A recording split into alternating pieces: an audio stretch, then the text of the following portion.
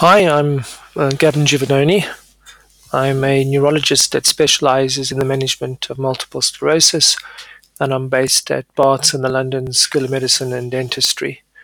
In this particular MS Selfie newsletter, I discuss diet, obesity, and MS outcomes simply because I've been criticized by quite a few commentators by promoting lifestyle factors as a treatment for multiple sclerosis. They making the point that I'm using it as a euphemism to try and push weight loss, so people uh, can be reminded that they're obese, and that I should probably play down the importance of lifestyle factors in the management of MS.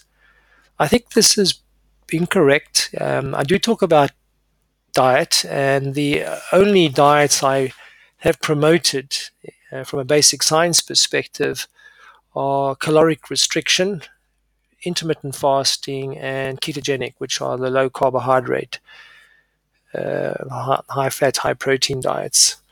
I've never promoted these diets for weight loss. I've promoted them on the background of biohacking because all of these diets are associated with a process called ketosis, either intermittent or continuous. And we know from animal models that when you generate so-called ketone bodies, some of them are potentially neuroprotective and they may be pro-remyelinating, in other words, help the central nervous system to recover. The fact that people who go onto these diets lose weight is a added bonus, but it's not the primary reason for promoting these diets in people with multiple sclerosis. And I would refer you to a previous MSLF newsletter I had done on this, which is about the MS, which is the best diet for managing multiple sclerosis.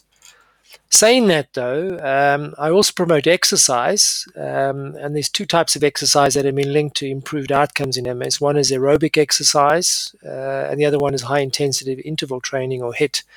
And both of these change the biology of the nervous system and have been shown, that at least in animal models and other disease areas, with some emerging evidence in MS, that they do improve or promote recovery of function.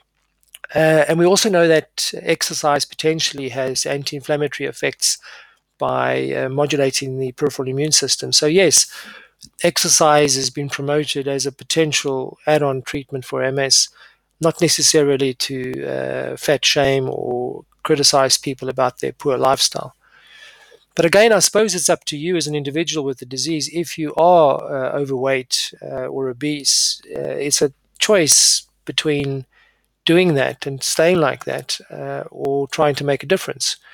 And I suspect that if you are overweight and you want to lose weight, bring it up with your doctor, your neurologist, or your MS nurse specialist, and things can be done in terms of helping you. I say this with confidence because there is data that's been published from studies showing that if you are overweight or obese, you're much more likely to have various comorbid diseases, particularly metabolic syndrome, which is high blood pressure, high cholesterol, diabetes or prediabetes, and all these factors have been linked to poorer MS outcomes. So there are important reasons why you should lose weight if you are overweight, to try and reduce your risk of getting these comorbid outcomes, which have been associated with a much more rapid progressive disease course or worse outcome. So that's another reason why um, we have to promote a healthy lifestyle to prevent these so-called comorbid diseases.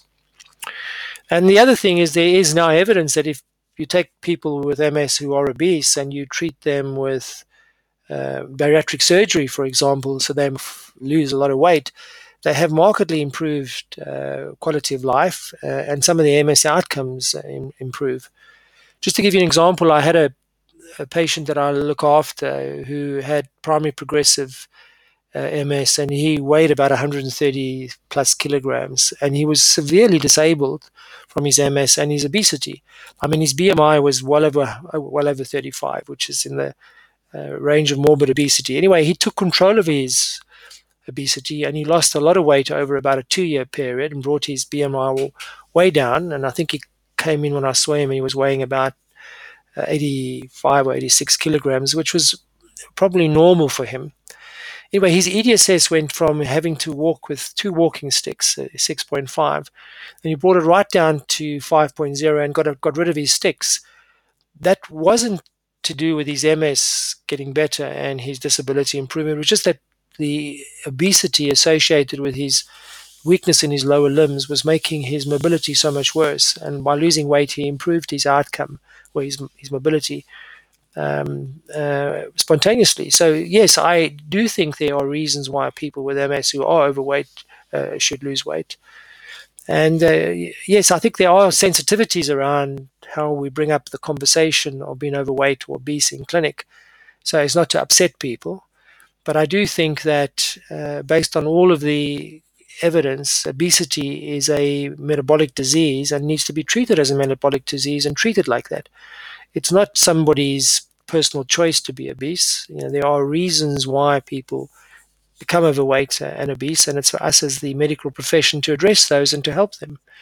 So I am not fat shaming or trying to insult people when I discuss lifestyle factors like diet, loss of weight, exercise. And the reason why I'm doing it is to try and promote a better outcome for my patients and for people with multiple sclerosis in general.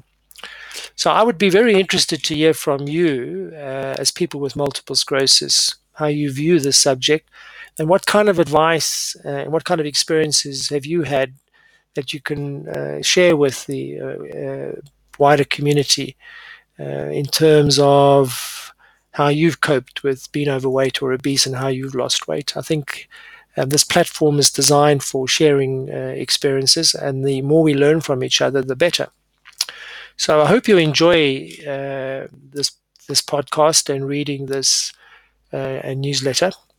And if you are a subscriber, a paid subscriber, I'd like to thank you. I now have had a sufficient income to start developing the microsite. I'm going to create a MS Selfie website that will be very well curated, where people can go to it and find very well indexed topics for them to read.